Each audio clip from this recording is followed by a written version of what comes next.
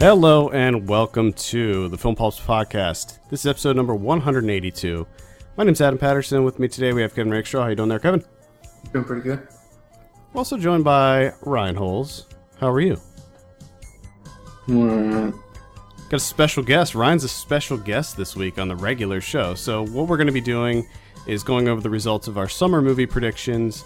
We're also going to be reviewing the Austrian horror film Goodnight Mommy. Of course, we'll also be going over some of watching this week's movie predictions, new on video on demand, and DVD and Blu-ray releases. If you're watching us on the live stream, welcome. I'll try to keep an eye on the chat, so feel free to join in on the conversation. Let's, what do you say we just jump right into these results? So, every summer, we try to predict the highest grossing summer movies. And this is our fourth year of doing it. I gotta say, I've been winning pretty much the whole time. I think I won three of the four. You won all of them. No, you won one. Oh, did I? Yeah. Yes. You won one, and then I won one, and then I won two more. So we'll see how this year goes. Shit. Ryan, I know that one of these years Ryan is he's gonna sweep it. He's gonna get. I don't know about that. He's just gonna sweep everything. I have a feeling. So let's just go down the list. What we'll do is we'll each read off our number 10s, and then I'll say what the actual number 10 was. We're using Box Office Mojo here to list the top 10 movies. And then at the end, we'll tally up the scores and claim a winner. Oh. So, Ryan, what did you have as your number 10 this year? Vacation. Vacation? And Kevin, what did you have? I had Entourage. Okay. And I had Terminator Genisys. Ooh. None of those were on the actual top 10, by the way. Thank goodness. I gotta say, this year, when I went back and did my score, this year was a big surprise. A lot of these I didn't expect to be where they are on this list. It was very, very surprising to me. The actual number 10 is Mad Max Fury Road. Oh. Yeah. So, number 9, I actually had Mad Max as my number 9. Jerk. Magic Mike XXL. I had Terminator Genisys. Okay. Terminator Genisys. Number 9 was San Andreas. Okay. Wow. All right. Yeah, that's a surprise. So number 8, Ryan, what did you have? Spy. Ooh. Okay. I had Pixels. Pixels. And for my number 8, I had Pitch Perfect 2. Oh. Yeah. Should have won higher. The actual number 8 was Straight Outta Compton. Nice. Yeah, that's a huge surprise. That was that was a really big surprise. Number 7, Ryan, what'd you have? Ted 2. Oh shit! I had Ted 2. And I also had Ted 2. So Holy shit! Straight 7s.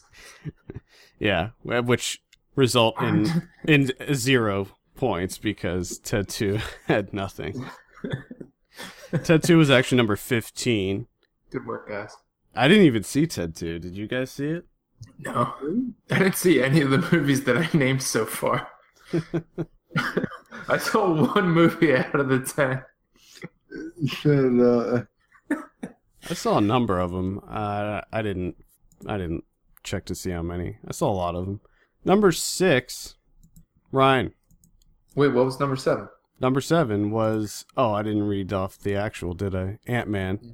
I got too many things open here. It's really confusing to me. I'm struggling. All right. Number 6, Ryan, what did you have? Ant-Man. I had Mad Max Fury Road. And for number 6, I had Mission Impossible Rogue Nation actual Pitch Perfect 2. Number 5. Ryan, what do you have? Mission Impossible. Mission Impossible Rogue Nation. I have Ant-Man. And my number 5 was Inside Out. The actual number 5, Mission Impossible Rogue Nation. What? Yeah. All right. Number 4, Ryan, what do you have?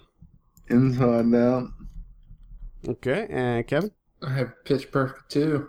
and I had Ant-Man. And the actual number 4 was Minions. Oh, God. Just hearing that fucking title puts me in the mood. Yeah. Yep. Number 3, Ryan. Minions. I have Inside Out. And I have Jurassic World, and the actual number 3 is Inside Out. Nice. Good job, Kevin. Yes, it is. Number 2's Ryan. Jurassic World. Oh, shit, I have Jurassic World. And I also have... Do I also have Jurassic World? No, I have Minions. Ah. Yeah. And the actual number 2 is Avengers Age of Ultron. Yeah, that's a pretty big surprise. Yeah. And then number 1, I think we all had Avengers, and the actual number 1 was Jurassic World. Unbelievable. Did you even have Jurassic World on yours? Me? Yeah. Yeah, I had it at number 3. Oh, okay. Yeah, so I got 5 points for that one. So the scoring works like this. You get 10 points if you got it right on. You get 7 if it's 1 off. You get 5 if it's 2 off. And you get 3 if it's anywhere on the list. What I thought there was one for like 13. There is. If you get number 1 or number 10, it's 13 points. Gotcha. Which is odd that you get 13 points if you get number 10 on the nose. That's weird. Yeah, it is kind of weird. It's weird. We're basically just biting the scoring off of Time Travel Reviews. They do a big summer movie poll every year. So we're just straight up stealing it from them. Oh, nice. At least we're honest about it. Well, I'm telling you who it is. TimeTravelReviews.com. Check it out. There's a little plug for them. Get it. All right, let's tally up the scores. Ryan, what's your score? 45. Oh, shit. I got beat. I think I got beat too, because I have 44. I have 37. So there you go. Wow. Ryan wins. Ryan did it. My original score that I thought I had going into this was 50, and I was still like, man, that's way lower than last year. But that was when I thought that I had 10 points for Mad Max and 10 points for something else. I thought I got something else right on, but I didn't. Look at this. Look at Ryan. Comeback. Don't call it a comeback. I have the biggest grin on my face right now. Oh, I can tell. I can hear it in your voice. You sound so happy. Okay, so let's just look at this a little bit here. Of my list, 2 of them were actually not even on there. Ryan, you had 1, 2, 3, 4. What, 4 that weren't on the actual list? 4 of his picks were not on the actual top 10. Same here. Did Ryan add his up right? I think he did because he got Ant-Man right on the month. No, he didn't. What did he get? I got Mission Impossible. He got Mission Impossible right on the money. And all the other ones were 1 off. Yeah. He did. He did it right because I actually added your guys' up ahead of time. So, I knew. I got whooped up on. Yeah. I got beat. So you guys, Kevin, you said you saw 1 of the 10? Yeah, I saw 1. Mad Max. Yep. Ryan, how many did you see out of the 10? Jurassic World. And I saw Mad Max, Straight Outta Compton, Ant-Man, Mission Impossible, Inside Out, Avengers, and Jurassic World. It's I think it's been a good summer for movies. However, not necessarily these movies. Do you know what I mean? There's been a lot of good movies, but most of them have been kind of in the indie space. Yeah, but the top 10 that you just mentioned there, and I mean, I haven't seen them, but it's a far more interesting mix. I will say this. Than usual. I will say this. Maybe there are less decent movies. But there are a few in there that blew me away.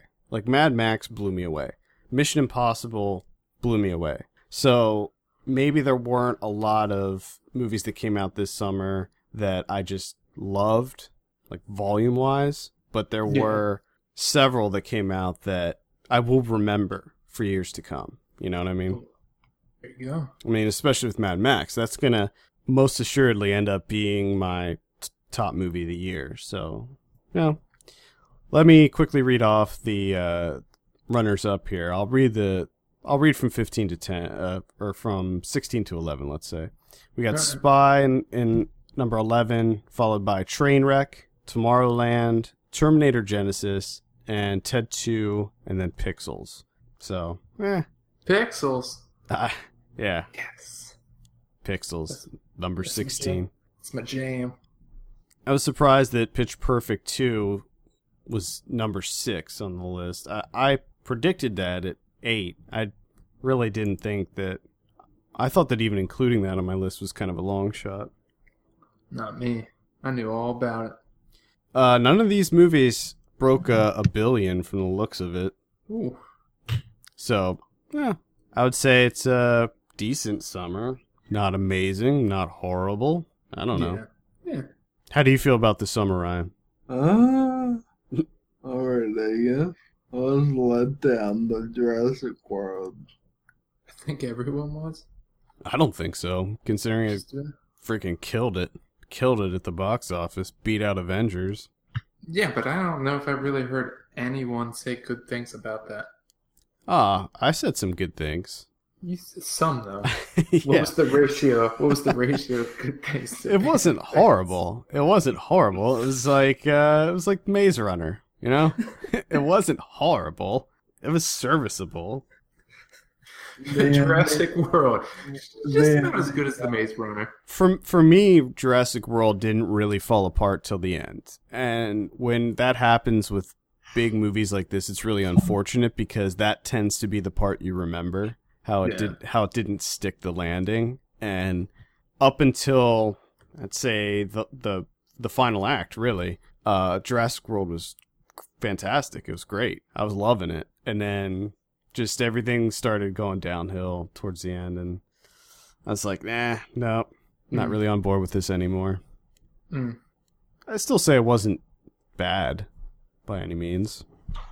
So, all right, well, that's the summer of 2015. Ryan is the new champion, coming from behind. This is my year at made-up sporting events. Ryan, the Cinderella Man holes. Made-up content. I feel like we need to bake you a cake or something. No, we gotta get, buttons made. Yeah. And then you can pin that button to your Maze Runner vest. Or we need to have a trophy, like they do in the league with the Shiva. There you go. And whoever's the champion that year gets to keep the trophy. There you go. Can it be a leather vest? Yes, it will be a leather vest. Of course. Either that or a duster. How about a duster? Because we're going into fall, so a duster would make more sense. Yeah. That's how you cap off the summer. I like that idea. That's a good idea. Well, film pulse dusters. We'll develop this. All right, Ryan, thank you for coming on the show. We know you have many things to do, so we'll let you go and move on. I have fantasy football and play. Right. Get it. There you go. All right, feel free to drop off, Ryan. We're going to go ahead and move on to our review this week. We're talking about Goodnight, Mommy. Now, Kevin, you did see this movie, correct? No, I didn't. What the? I'm messing with you. I did. What was that? That was Ryan dropping off. Oh, okay. That scared you. What the fuck? You think somebody was in the room or something? Wait a minute. So Goodnight Mommy, directed by Severin Fiala and Veronica Franz. This came out in limited release this weekend. It's not on VOD. It's not wide release. So if it is playing in your city, I would say jump on it now while you can. It stars Lucas Schwartz, Elias Schwartz, and Suzanne West, we'll say. Yeah. I have a synopsis here. Twin boys move to a new home with their mother after she has face-changing cosmetic surgery, but under her bandages is someone the children don't recognize. Is it a new home?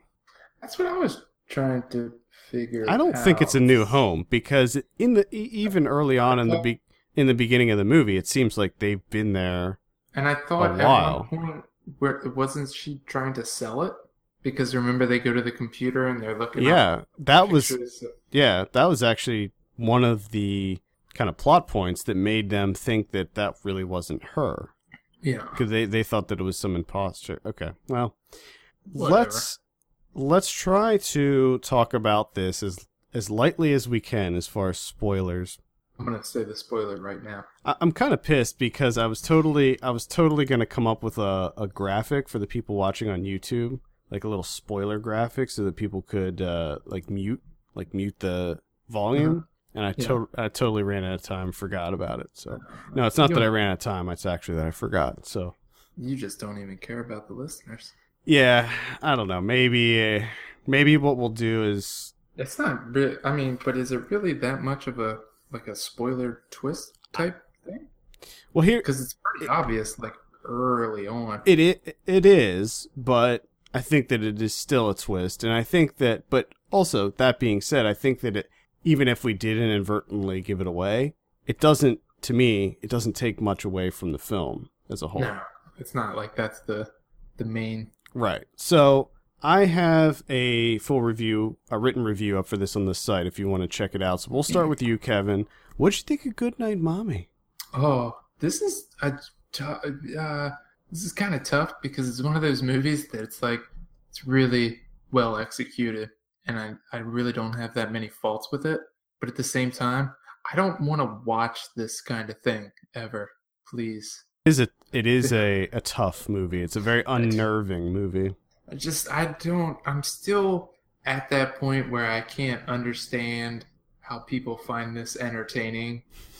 Or like, this is what I'm doing tonight. Especially, a lot of the stuff at the end. I'm just like, I'm done. I don't want any more of this. Yeah. But at the same time, it's a really good movie. I think that it's interesting because I saw this many weeks ago now, and I've had a lot of time to kind of sit with it and let it stew in my brain. And often with what we do, we don't have that luxury, we don't have the time to be able to really let these movies process before we have to talk about them or write about them. And for this one, I came out of the screening that I went to liking it a lot, but it really started growing on me because it is one of those where I see a lot of movies like this, and it's only until maybe a few days or even a week later that I realized this really affected me. It really got under my skin. Yeah. And that's what this movie does. It gets under your skin and just kind of festers. And I think my favorite thing about this is that it doesn't, or at least to me, it didn't seem like it relies on this whole idea of having a twist. No, not at all. Not at all.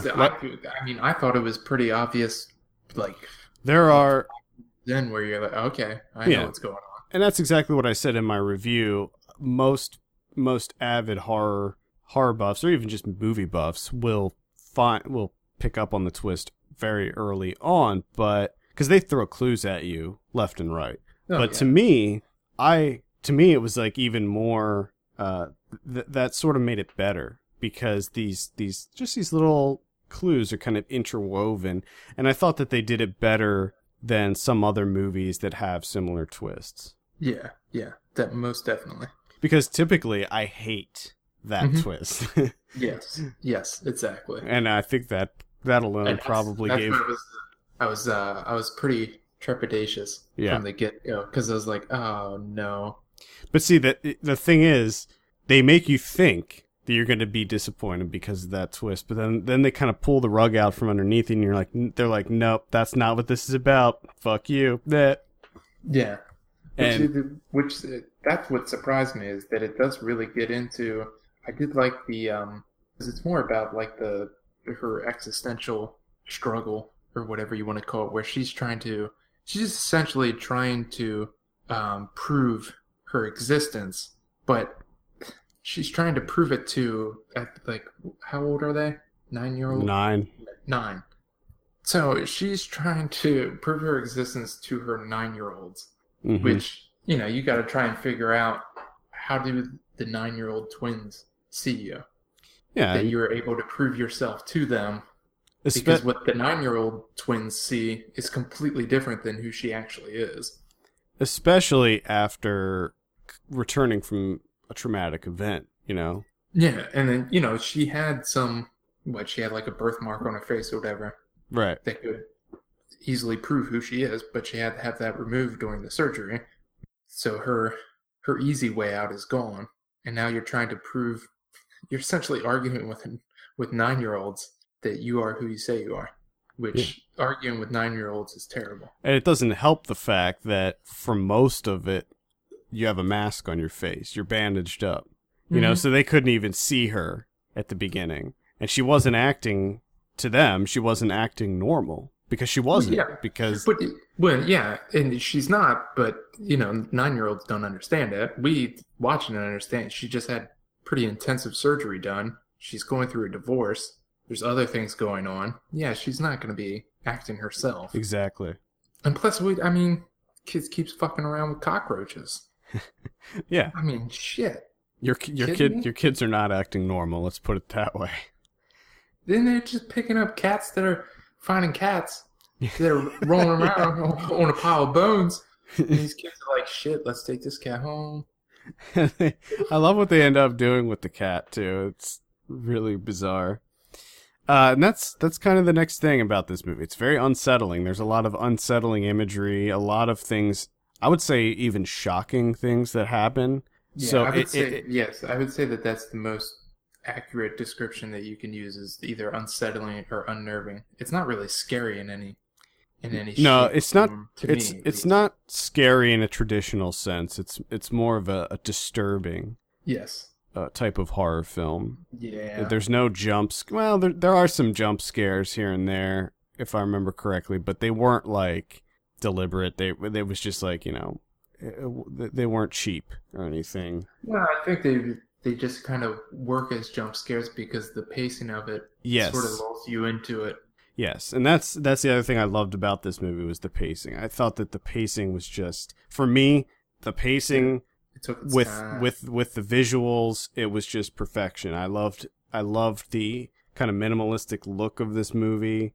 I mean, it's got that Austrian clinical clean feel to it. Meticulous framing. Just, I loved all of that, and I thought that the very slow, methodical pacing was just, it was like they knew exactly how much information to feed you in order to keep your attention, keep you intrigued, and not bore you. No. And just enough to kind of keep you on the edge of your seat, and then they just slowly... And it teeters just for a little bit. At least it did with me. It teeters just a little bit where you're thinking like, okay, let's move this forward. And then it did exactly that, and it moved very forward. Right when it gets to the edge, right when you're just like at your breaking point, where, because like you said, there's long stretches where there's not a whole lot going on here. I mean, these kids are trying to uncover this mystery, really, about who this woman is, and for portions of that, they're not really finding too much out. No, it's more of a movie of it's like an Austrian version of like Kid Detectives. Yeah. Yeah, I mean, they're looking at pictures, they're exploring the house, they're trying to spy on her using different methods, and at one point it does kind of hit a wall almost, where you're just like right about to tune out, and then once that hits, they crank it up, and you're just like, okay, whoa, it's just it's like, and this is not what I wanted. Yeah. It's like you wanted it to ramp up. Well, here you fucking go, Kevin. Eat it. And I'm just, looking away from the screen the entire time. Yeah, the whole rest of the movie, you're looking through your hands, and you're just like, oh no, this isn't what I wanted at all. It's great. I thought that it was just so wonderfully done, and Veronica Franz. I don't know. She wrote the screenplay for this, but she also did the Paradise trilogy, which obviously I was big fan of that one. Big fan of those movies. Yeah, this is something. Yeah, this is something. There have been a lot of really, really solid horror movies that came out this year. This has been a really fantastic year for horror movies. It's actually, usually I struggle to find 10 movies to put on my top 10 at the end of the year. This year's going to be easy. Yeah. Year is easy. Yep. Absolutely. So cockroaches. Yeah, so that's cockroaches definitely play a big part in this movie. They're in it a lot. Who lets their kids have cockroaches? And not just a couple, not a handful, like so many that probably a quarter of that fish tank was filled with cockroaches. It's a wealth of cockroaches. I mean, no one needs that many cockroaches. Yeah, it was disgusting. And that there's this scene that happens with the cockroaches and the mother. Oh my god, that scene! There's so many scenes. With cockroaches. Everybody in the theater was losing it during that scene because you just knew what was going to happen, and it was just so horrifying. You're a terrible mother. I'm sorry. Kids shouldn't be having cockroaches. What the fuck's going on in Austria? Yeah, out of all the pets, why would you choose that also leads me to believe that they're not in a new home because there's that one scene where they show them finding another one and adding it to their collection. Yeah. And it just seems like these kids know the house. They know the property that they're on. They know the land. And they know where to find cats. You go to the mass grave. Yeah. With all the bones and skulls and get yourself a cat. Wow. Great performances by the two kids, Lucas. Oh, they were creepy as shit. And Elias Schwartz. First time actors. And you know how I am about child actors, Kevin. I was waiting for you to just rip them apart. Yeah. No, I'm not because they were really good. Yeah, they creeped me out. Yeah, I thought that the kids did quite a good job, especially considering the type of stuff they have to do in this movie. Well, that's another thing. I mean, they look like they were professionals with those cockroaches. I wonder if they were just their own cockroaches. I don't know, but they didn't have a problem handling them. I sure as hell would have. I would. You couldn't get me close. Yeah, the director'd be like, "Oh, you got to stick your hand in there and pull out some cockroaches, put them in a mason jar," and I'd be like, "Nope, sorry, I retire as an actor." Sorry. Yeah, you're gonna have to get a stunt double to do that shit. I'm not sticking my hand in that tank. No way. Oh god. I'd be like, "Fuck that and fuck you, I'm out," and just walk. Oh god. Yeah. What's her name? Suzanne West did a good job too as the mother ? Oh, is she? Yeah, I thought she did a pretty good job as well. A lot of really those are the three main characters. The three of them, the entire movie hinges on those three characters. So you really got to stick it, and I thought that they all did a fantastic job. Yeah, there's not really much to. There's not a lot of negatives to speak of. No. The only thing that had me even concerned was that twist, and I was really worried. Because I really hate that kind of when things go that direction, but yeah, it worked in this case, which is really surprising to me. So, all right, any final thoughts on Goodnight Mommy? It's really unsettling. Yeah, probably not a good date movie. No. I made the mistake of watching this, and earlier in the day I watched Come and See, the World War II movie, which was extremely unsettling. So that day was just fucking nightmare. Fucking terrible day. Well, I saw The Boy, which is another really heavy, crazy kid movie, and then like the next day I saw this one. So that was a rough week for me as well. But damn kids. So I gave Goodnight Mommy an 8 out of 10 on the site. Kevin, what are you giving Goodnight Mommy out of 10? I'll probably give it. Oh boy, I didn't even think about that. Yeah, see, when I wrote my review, and then it was time to put in the score, which is always the most dreaded part of any review. And I picked a score, and I was like, let me go back and think about any issues I had with this. And I was like, there were so few. I mean, this movie, we kind of glossed over the visual. Well, no, we talked about them a little bit, but visually it was on point for me. So I had to go with the 8. Going with the 8. I'm gonna go with the 8.5. 8.5. Wow. Yeah. Had to one up me there, didn't you? You're damn right I did.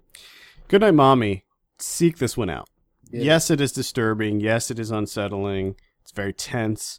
It is a movie that will not make you feel good after you see it. However, it is extremely, extremely good. I mean, it'll probably land on the top of my horror movie list, but it also will probably land somewhere in my top 10 overall.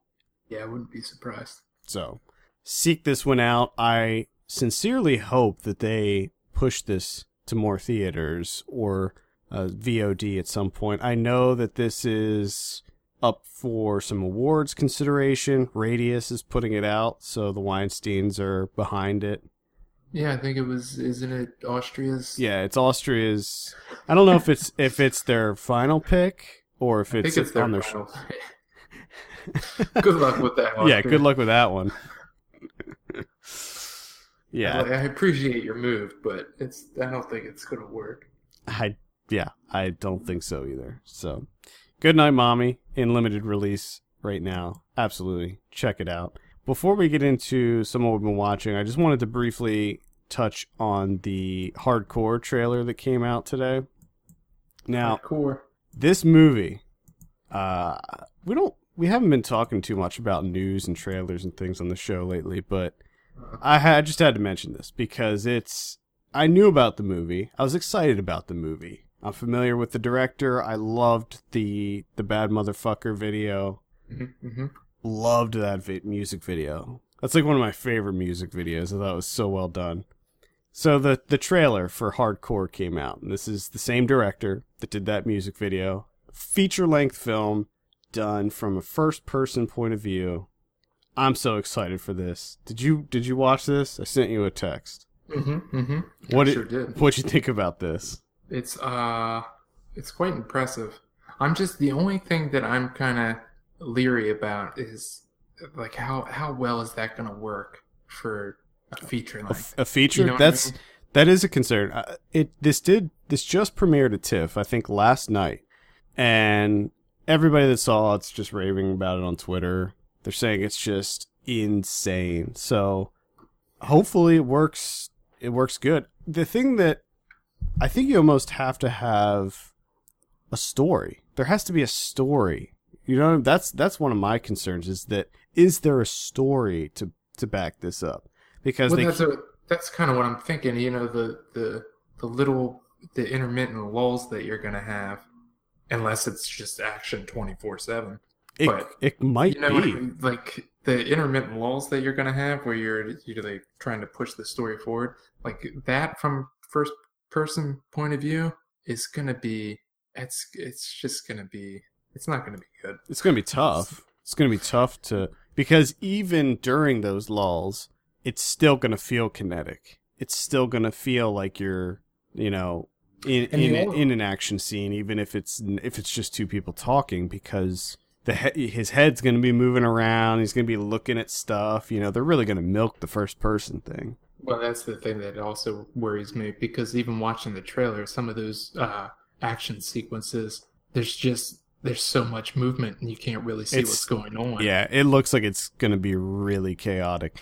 That one scene, though, there's a scene where a dude gets knocked through a window, I believe, or something on a stairwell, and he's getting shot while he's in the air. That scene just looks insane to me. There's a number of scenes that look pretty insane. I'm really excited about cars, blowing up cars. And... Yeah. But the thing about it is it looks good. Like, it looks like it's going to be choreographed and filmed in a way that just looks awesome. And I'm sure, because again, that music video, they did a really good job with it in that music video. So yeah, I'm really excited about it. I think that it's exactly what we need in an action movie, because honestly, I feel like the action genre has stagnated over the last couple years, aside from The Raid. Yeah, and it seems like you get The Raid, and then everything else action-wise is just trying to capture that nostalgia feel. where everything, you know what I mean? They're trying to like redo the '90s or whatever. Right, like the Expendables and stuff. Yeah, and it's just like, okay, can we something fresh, something new? Well, I think Hardcore is definitely something new. It's the first movie to ever be shot in a first-person point of view. I'm sure you're thinking the same thing. Well, the thing that scares me the most with this is the litany of knockoffs yeah. that are going to come subsequent. Oh God. Let me correct myself really quickly. It's the first action movie to be shot in first person. There have been other movies shot in first person, like Enter the Void was all first person, if I remember correctly. But yeah, it's I do see a lot of movies. Sure. I see a lot of copycats happening. that's I mean, especially if it's really successful and it gains a big following. Yeah, we're gonna see a lot of that. It's gonna be something. But I'm hoping it's gonna be a shit show. The thing about it though is that shooting a movie like that has to be a hell of a lot harder than shooting a found footage horror movie. True. So I'm hoping that the technical constraints of that movie will help keep it safe from the copycats. Hopefully. What we'll probably see is generic action movies that use first person but aren't fully first person like that. And I was thinking like where we're heading towards VR, you know, we're like they're already shooting movies using VR cameras. They're talking about Ready Player One, the Spielberg adaptation. They're talking about shooting some of that with VR and making it VR. A movie like this in VR, I mean, it'd probably make me throw up, but still, that would be insane to see. I would really like to see that. So, check out the trailer for Hardcore if you haven't. It is it's a restricted trailer, I believe. It's pretty violent. So, all right, let's talk about some of them watching. We'll start off with you, Kevin. What'd you see this week? Oh, okay. The first one I saw was Nocturnal Uproar from 1979. Uh-oh. Catherine Breillat. This is it's kind of a familiar idea. It's a film director working on editing their film and just sexual escapades left and right. But it's a little bit different because it's written directed by a woman and the film director is played by a woman in the film. So it's get it from a different perspective, which far more interesting than what I usually see from this type of narrative. And it's like how do I want to say this? It's kind of like softcore porn. Like the sex is pretty real looking, which I think is just real sex. Honestly, could be. Probably. I don't know. I can't tell those things.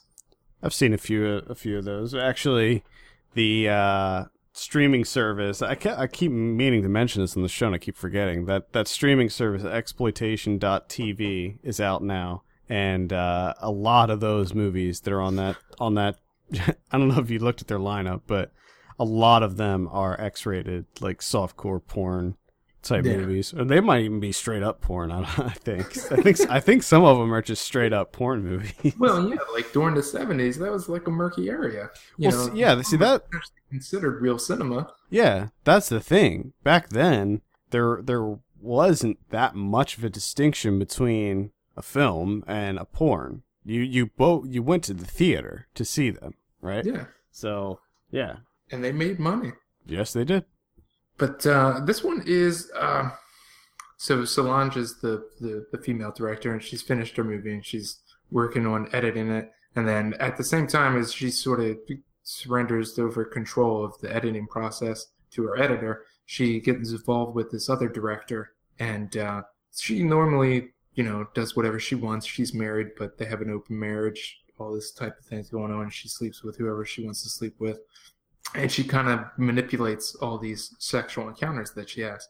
But this one is different, where he doesn't play by her rules and he starts making his own rules. And she kind of surrenders to him, and then she kind of loses herself in a way.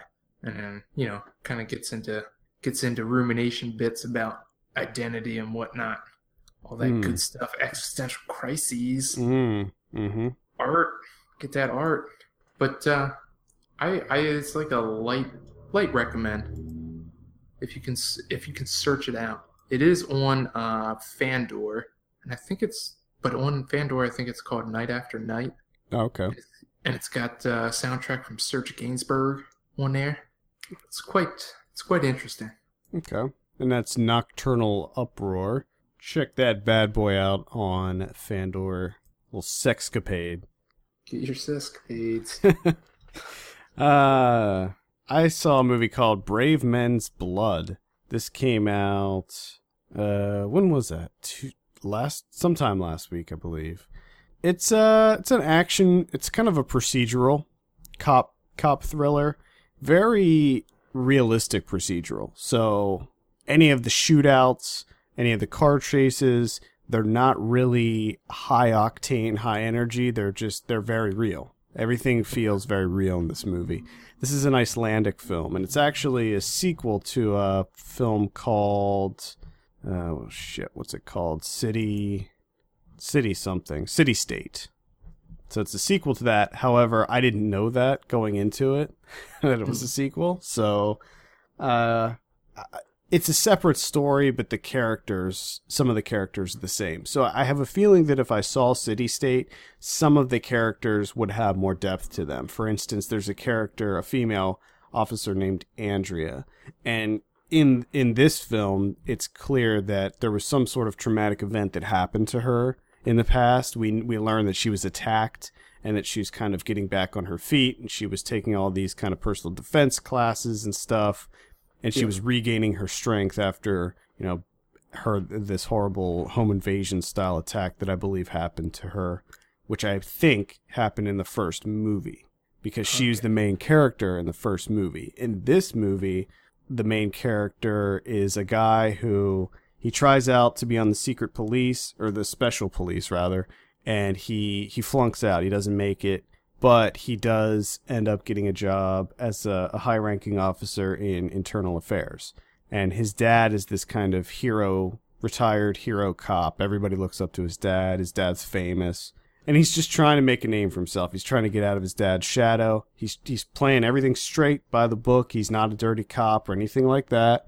Mm-mm. And what happens right away, as soon as he gets his new job in internal affairs, there's a bust. This former mob boss gets busted and tells him that the head of narcotics is corrupt, and that he is working with the new drug boss. Oh, you gotta be kidding.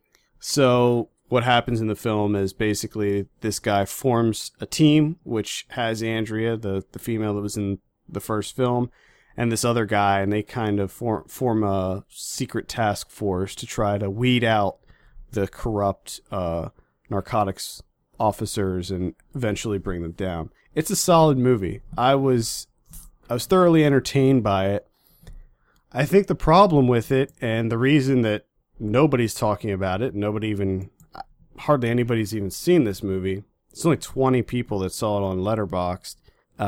Is that it's average. It's good. Mm. Yeah. The cinematography is awesome. It looks really good. It's got that kind of shaky. It's like a handheld cam. It's very gritty, almost documentary-like. I would compare it to a David Ayer movie, maybe. So it looks really good, and the characters are interesting and likable.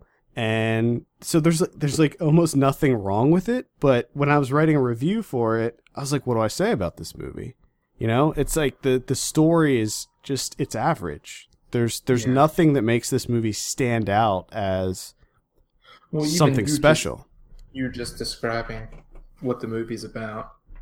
It sounded like 40 other movies. Yeah, it's not boring. I don't mean to make it sound like it's a boring film. It's not. If you see it, you'll enjoy it. It's like good. Like a really good piece of toast. Yeah, something like that. Yeah, it's still just a piece of toast. Yeah, maybe raisin toast. We'll say it's a decent piece of cinnamon raisin toast. Okay. Because toast. If you like your cinnamons and raisins together. Well, yes, but you just turned me off of this movie. I had it thought of as toast, which I was like, oh, I'll give it a shot. Then you said cinnamon raisin, and I'm like, fuck no, get away from me. Ugh. Oh, You're one of those gosh. people. One of those non-cinnamon raisin people. Get out of here. Get out of here. There's actually cinnamon raisin people in the world? Yeah, there are, and I happen to be one of them. So there you go. Yeah. Uh, Get your life figured out. at any This rate, is shit right now. Brave Men's Blood. solid Icelandic cop thriller. It's like cinnamon raisin toast. I wish they would put that on the poster. If you want to read, Big block letters. if you want to It's read like- cinnamon raisin, they should. That should be in my pull quote. If you want to read my full review on this movie, you can check it out. It's up on the site right now. Alright. I watched White God. Hmm. I'm trying to think of what kind of toast White God would be. And I don't Peanut know. butter. Peanut butter. I don't know. Whatever it is, it's not a good piece of toast. Say I that. see. I read your review on Letterboxd, and this is another one of these situations where I see your point and I agree with it to an extent, but I still thought that this movie was fantastic. Let's get right off the bat. Let's get the good out of the way. All the dog acting in this movie It's is incredible. insane. It's incredible. It's ridiculous. There are so many dogs in this movie, and they used all stray dogs except for the main dogs. Yeah, Hagen's unbelievable. I mean, Hagen's the best actor in this entire movie. I can't remember what the real dogs' names were that played Hagen, but I don't remember. holy shit! But everything involving like the humans is garbage. Well, see, that's the problem I had, and I agree with you that what happens in the movie is it splits. There's two stories being told concurrently. One is the human story, one is the dog story. When they cut to the human story, you tune It's out like- completely because Come on, it's and and it's like boring and he dumb. doesn't even know what he's doing with the human story. Like, first off, it's like after a while she decides, like, oh, I'm gonna try and find my dog. Like a week and a half later. Like, Yeah. you should have jumped on that a little bit earlier. And then she's playing in some sort of orchestra, which I don't understand their orchestra. What's going on there? Because there's like 47-year-olds in with. She's like 11.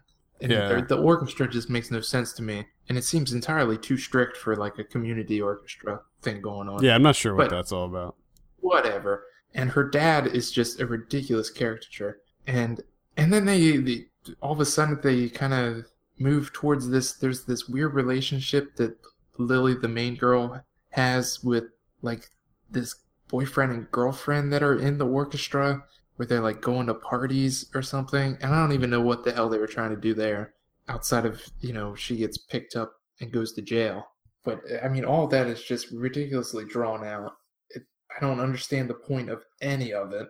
And then finally the dogs rise up and you're like, oh, thank God, tear all their throats out, which they pretty much do. And it's amazing Yeah, because that ending's pretty badass. yeah. Everything with the dogs, amazing. Loved it. Everything without the dogs, boring. And I wish, and the only thing with the dogs that I didn't like was the dog fighting just seemed gratuitous. It's just overly drawn out, I thought. Yeah, that didn't. It's just a bit much for me. I don't need that. Supposedly, this is supposed to be his take on kind of like a genre film. This is his version of a ridiculous, over the top genre film. Yeah, which, I mean, it does, like, the stuff with the dogs plays like a B movie. The stuff with the humans, I don't know what the hell that's going for. I mean, it feels like a, foreign art house bullshit. And it's just a weird mix. It just doesn't go together. I didn't think, at least. And I know, like, the metaphor that he's going for, the allegory, whatever it is, just, it doesn't work at all. I don't understand what he's trying to say. And I don't think he does either. I think his voice gets a little muddled in it. Well, yeah, and I think it's especially when it gets to that end, like everything just goes out the window pretty because much. he wants it to be that he wants to entertain. Yeah. So it's a weird movie. It's kind of surprising that played at Cannes.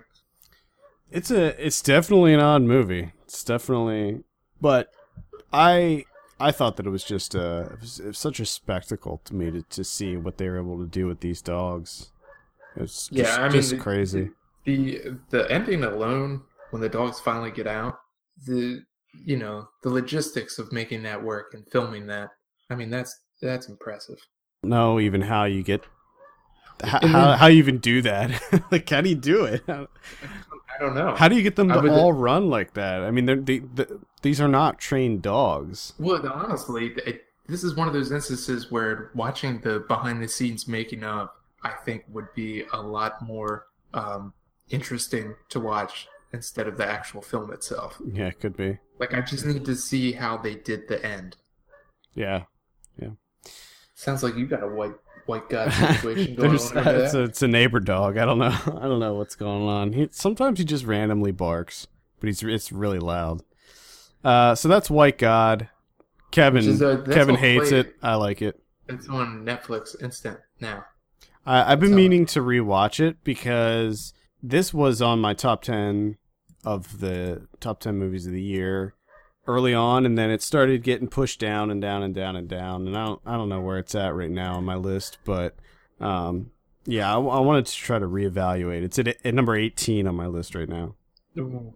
So, let's see. I saw a horror film called The Hallow. Okay. I don't know how much I want to say about this because it doesn't come out until November, I think. Ooh. But it's an Irish horror film directed by Corin Hardy. It's about a family who move into this remote cabin. I guess it's not really a cabin. It's more of just a kind of a farmhouse in the countryside, and the townsfolk are kind of acting a little bit weird towards them. They're saying, stay out of the woods, don't go in the forest. What are you doing? You should leave. You shouldn't be here. And of course, the guy's like, he works for. They never say specifically who he works for, but I think it's sort of like a forestry type job, where they early on they show him kind of going through the forest and marking trees to be cut down. I don't think that he's working for a logging company or anything like that. So I don't think it's like a bad job that he has. I think that he's maybe trying to thin forests out or clear out dead trees or something. Mm-hmm. But either way, they have a young child, and eventually some weird things start to happen. They think that it's the townspeople messing with them, but actually it's the creatures of the forest. So this plays with Irish mythology. So we're talking not leprechauns, but damn it, what are they called? Not banshees either, but just changelings. There's changelings in it, and just creatures, basically. These creatures. And it kind of plays out like another horror film that I actually really liked that came out a few years ago called Splinter, which was about this kind of mysterious black ooze that could infect you, and it could like grow spines and stuff. And it's actually a lot like how the stuff in this works. He starts seeing this black goo everywhere, and it's very spiny. And I actually really like this movie. It's pretty tense at times. I've been kind of in the mood for a good creature feature because I feel like we haven't had a good monster movie in a long time. And this definitely did it for me. The people act dumb sometimes. They make some stupid decisions, but there's some crazy stuff that happens, and a lot of the effects work in this is practical, and it looks really good. And there's some really gross shit that happens in this movie, and I had a blast with it. It's a really fun movie. Interestingly, my girlfriend just got back from a trip to Ireland the week that I watched this, and she went to the Leprechaun Museum in Dublin. Or I don't know if it was in Dublin, but it was somewhere in Ireland. And she said that they took like a tour or whatever, and she said a lot of the creatures that they're talking about in this movie, they talked about there at the museum. So it's a pretty deep kind of a folklore thing. Ooh, I like folklore horrors. Yeah. It's always good stuff. Yeah, I recommend this one. I'm not sure. It might be too Too goofy? Yeah, Bit too maybe. silly? Maybe a little bit. I think you'd probably like it overall, though. It's a fun horror film. It's not very deep or anything. Yeah, you don't fucking know me. Alright. No, I don't. Considering What do you you're over there watching softcore porn all week. Why double billing it with White God? Anyway, that's The Hallow. It is out, I think, in November. Yeah, alright. I mentioned it earlier. I watched Come and See from 1985. This is kind of seen as like one of the greatest anti-war films. And first off, this fucker is unflinching. Like, it shows the horrors of World War II, and I mean, it shows them. And wow, it's a rough one to sit through. And essentially, there's a young boy. I think he's about like 13 years old. He's Russian, and he's digging on the beaches trying to find himself a rifle so he can join the army and fight the Nazis. And he ends up finding one, and he goes off and he joins. But they ended up not taking him along, and he's asked to stay back at the camp. And he kind of gets upset about it, and he sort of traverses the countryside and runs into a number of horrors that he gets to see. And man, it is something. The camera work in this film is just unbelievable. How they're choreographing the war scenes and how the camera moves through it, and it's so fluid and there's so much movement. It's quite impressive. And the sound design is also quite impressive, because what happens, like one of the first things that he sees in the war is he's in the middle of the forest when the airplanes come through and drop a shit ton of bombs. And the way they do the bombs is just ridiculous, because they just blow up the forest and film it. And it's insane. Well, and of course this leaves him deaf. So then that plays into the sound design for the rest of the movie, where everything's kind of distorted and muffled. And it's quite an experience. It is one of those things where it's a fantastic film, and it's an important film, and you should see it. But at the same time, you got to prepare yourself, because it's over 2 hours long too, and it's just, There's an extended sequence where the Nazis come into, because it's all about Belarus. How I think that at the end it said the Nazis burned down, like, I don't know if it was like 368 villages or something like that. I could be completely off on the number. But they show an extended sequence of the Nazis coming in and burning down an entire village, and how they round up everyone and put them in a barn and essentially lock them in and then light it on fire. Yes. And it just plays out. And, whew, Jesus Christ. This is a really awesome poster on Letterboxd. Yeah, the main actor goes through some shit. Well, I read that here the one blurb says that most of the shooting was real, and that they killed a cow in front of the child actor, and he got traumatized by it. Yeah, there's a lot of the guns that they use apparently had live ammunition in them. And there's a sequence where the kid and another soldier, they steal a cow, and they're running across the countryside with this cow.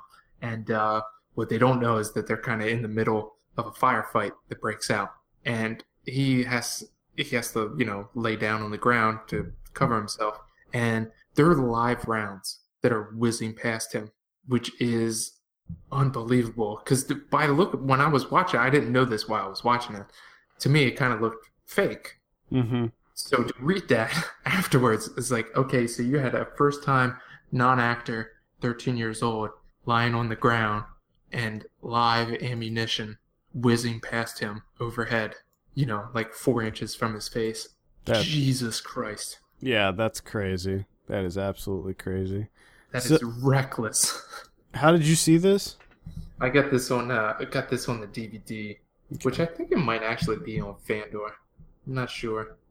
This is one that I've had on my list forever, but I just can't bring myself to do it. Maybe since you you did it this week, I'll do it next week or something. Same here. I mean, this has been on my list for ages, and this is part of my like film viewing resolutions or whatever that I forced myself this year. That is like, you know what? You're never going to be in the mood for this. You're never going to be prepared to watch this kind of thing. That's like when I decided to go for watching Irreversible this year. It's like, let's just do it. Let's get it over with. Yeah. I saw Listening. This is a newly released science fiction film, hard sci-fi. I'm a big fan of the hard sci-fi. The lower budget hard sci-fi. And this was okay. I wasn't blown away by it, but I liked the ideas behind it. So the premise is these 3 grad students at Caltech figure out a way to essentially create a machine that enables telepathy. It allows people to read other people's minds. And with that, there's all these moral implications that are raised. You know, in this day and age where the NSA is constantly surveying us and everything that we're doing is being recorded and watched, and, you know, social media has like our whole lives broadcast for everybody. One of the few places that we're truly free is within our own mind. And what this film kind of attempts to look at is, what if something was developed that took that freedom away from us? And so after these young people develop this technology, it's quickly stolen by the CIA. And Hell yeah. And the 2 guys, it turns out that one of that's kind of a spoiler. Basically, the 3 people that developed this end up going to work for the government to develop this thing further and further, because what they want to do is turn it into a weapon. They want to be able to influence thought. They don't want to just read people's thoughts. They want to influence thought so that, you know, you can input a command in a computer and that person does that thing. So essentially mind control. Yeah. So the premise is great. I loved all that. The problem is they rarely touch on the things that I wanted them to with it. Like I said, the moral implications, they talk about it, but they don't really go deep enough into it. They spend way more time on the relationships between these 3 people. And there's this sort of love triangle thing that they briefly touch on it, but they never go anywhere with it. So like, why even put it in there to begin with? A lot of the movie is spent on the relationship between the main guy and his wife, because their marriage is crumbling because he's spending all of his time working on this project, and they're out of money and they're going to get evicted from their house, and he's supposed to help his kid with her science project, but he's spending all his time doing this thing. So there's this kind of rift, this chasm that's forming between the 2 of them, and they spend so much time on this, and it's like, we don't want to see that. You know, you established the characters. The characters were established early on in the movie. We know who they are. Let's stick with the science stuff, you know, the intrigue. That's what we came here for. But see, the thing is that it would be one thing if those aspects went somewhere, but they don't. They throw everything aside, and by the end, you realize that none of that there was no point to any of that stuff with his wife and the love triangle and all of that. It was just, there was needless. There's no reason for it after you see where things go. That being said, I was still pretty adequately entertained by it.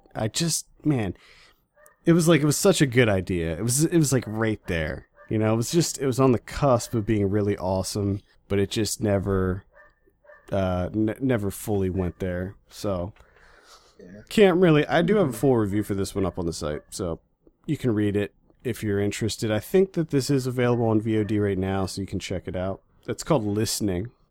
Do you have anything else? No, I'm done. All right, I'll just mention one more, and that's The Visit, directed by M. Night Shyamalan. Oh shit. Yeah, saw The Visit this week.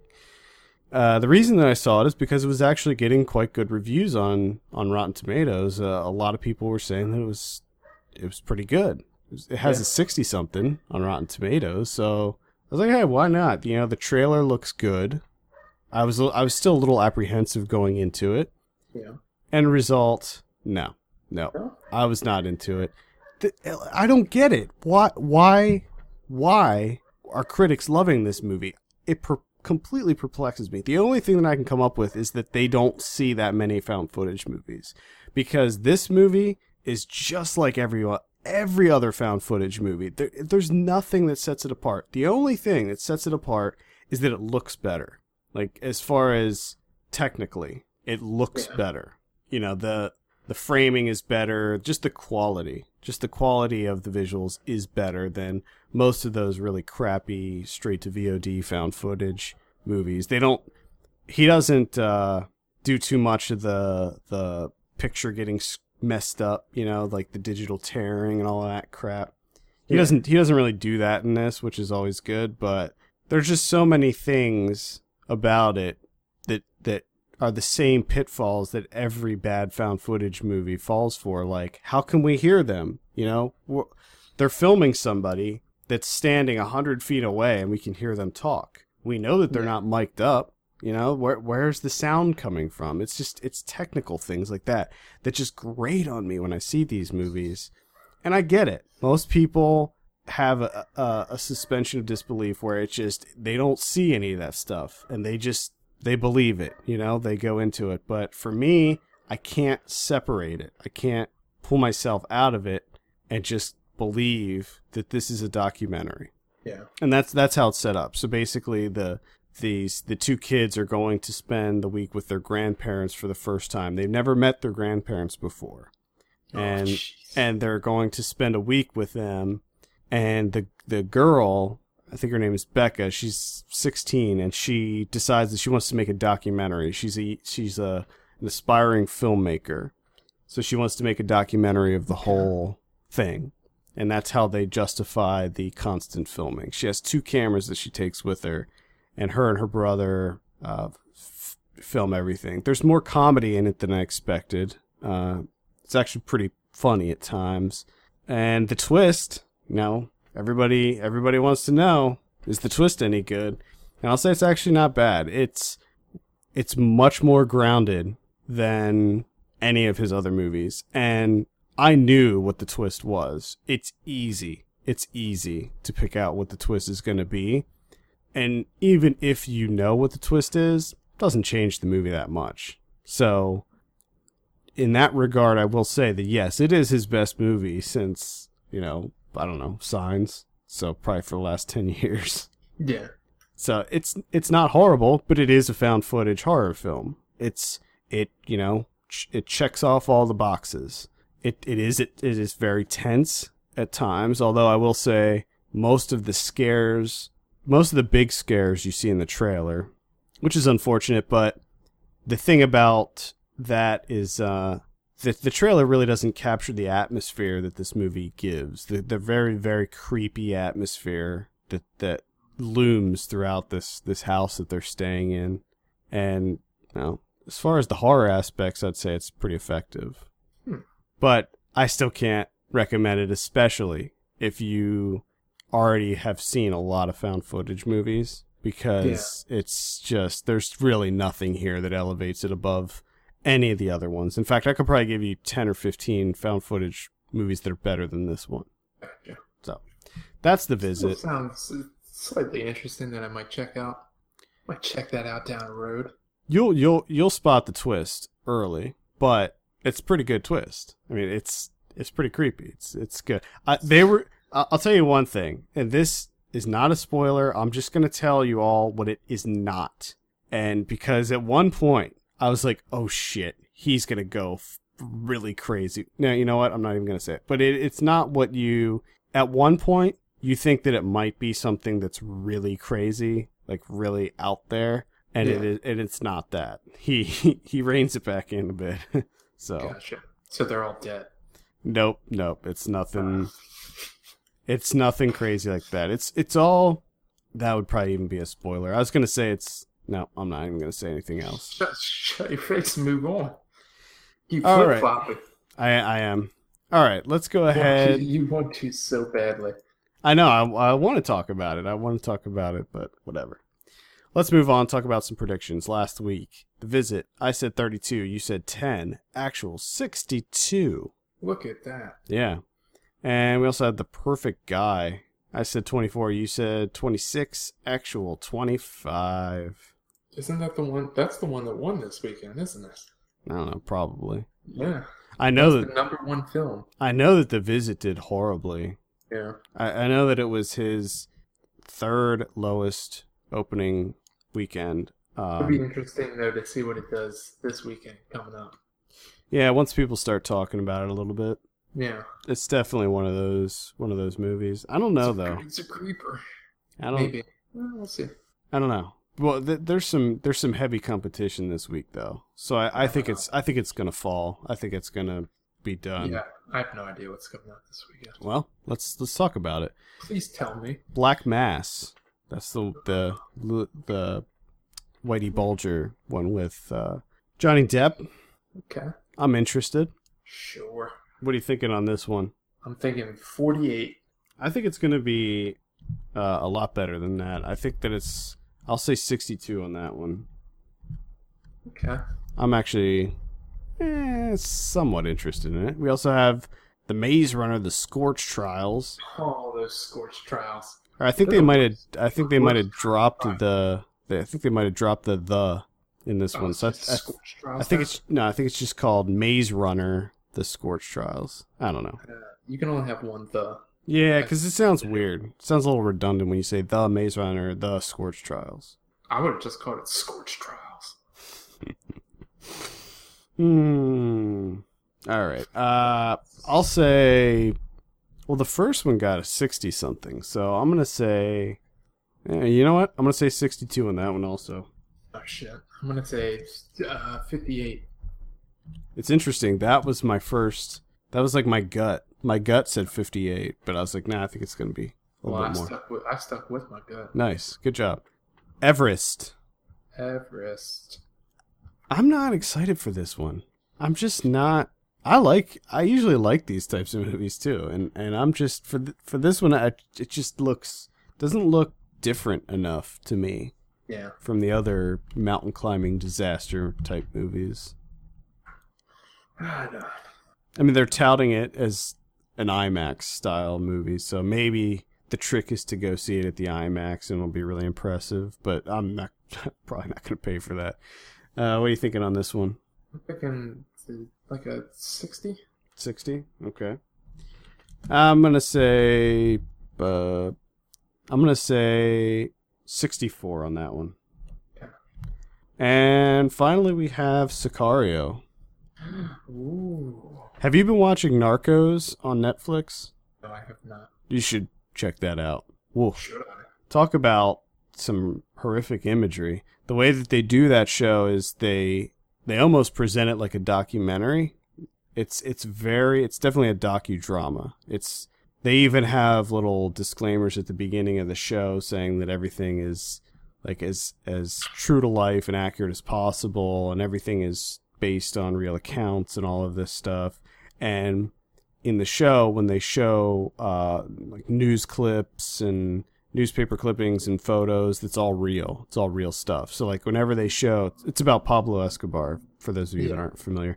Whenever they show, like, for instance, when the first time he got arrested, when they would show his picture, it'd be the actual photo. It wouldn't be, you know what I mean? It wouldn't be the actor playing him. It was like the actual one. Well, I mean, Sicario's got me excited because one of the plot keywords is flip-flops, the shoes. Oh my god. Flip-flops, the shoes. I am really excited about Sicario. I'm actually going to... I want to know how flip-flops, the shoes, play a part in Sicario. I'll tell you. I'm actually going to see this on Wednesday. I'm going to an early screening. Let's see. I'm going to say 78. Ooh, I'm going to say 64. I'm a pretty big Villeneuve fan, so... Yeah. This one just, I don't know. Doesn't look that special. I think it looks pretty good.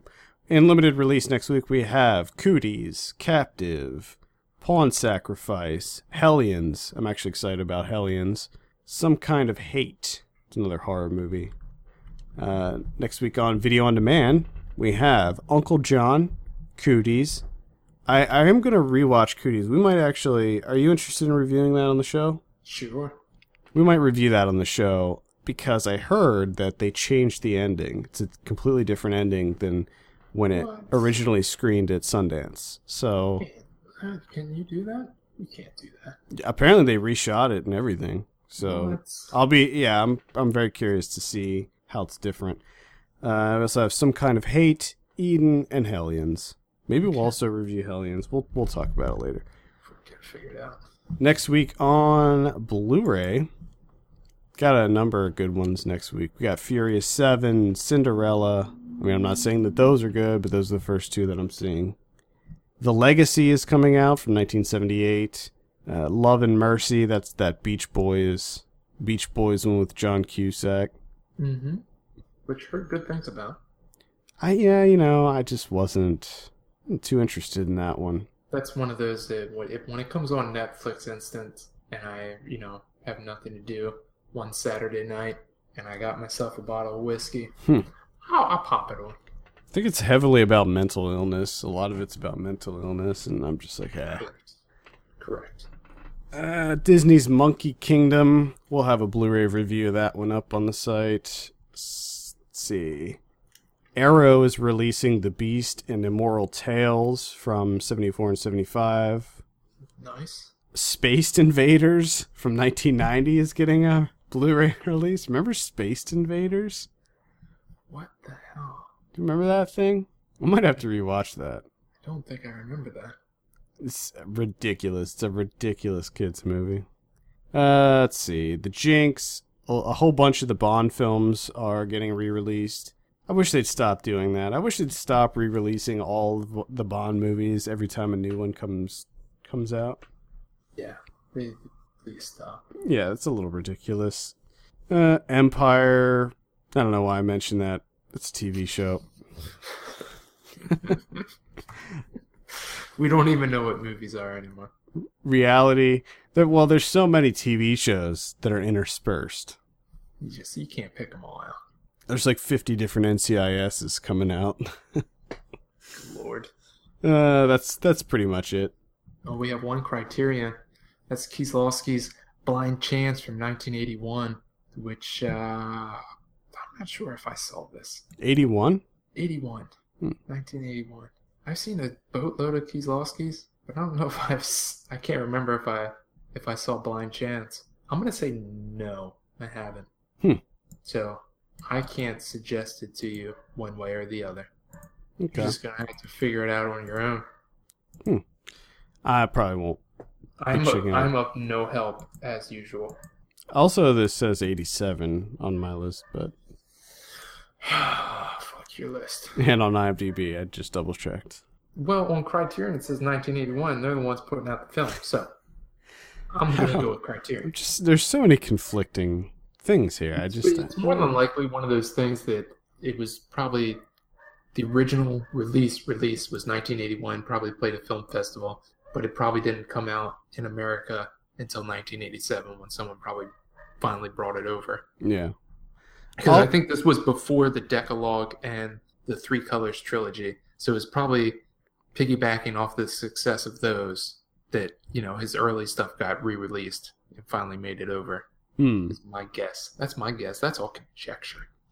I might actually be checking out Immoral Tales just because it has a pretty awesome Blu-ray cover from Arrow. I don't know if you saw it, but it says here, it presents a veritable cavalcade of depravity, cosmic fellatio, which I want to see it just for that, transcendental masturbation, blood-drenched lesbianism, and papal incest. Oh, is this... Can't find it on IMDb, but I think I know what movie you're talking about. I feel like I actually saw this on, this might be on that exploitation.tv streaming service. Yes. Yeah. From Valorant. Borowski. maybe I'll check it out just for fun. He apparently does some crazy shit. I guess we'll see. All right, well, I think that is going to do it for this week. Thank you so much for tuning in. You can send us your questions to podcast@filmpulse.net. Follow us on Twitter @FilmPulseNet and @FilmPulseKevin. And take a look at our Patreon page, patreon.com/FilmPulse. And consider subscribing. Help keep the show up and running. For FilmPulse.net, my name's Adam Patterson. This is Kevin Rakestraw. We'll see you on Thursday for Ryan Watches a Movie.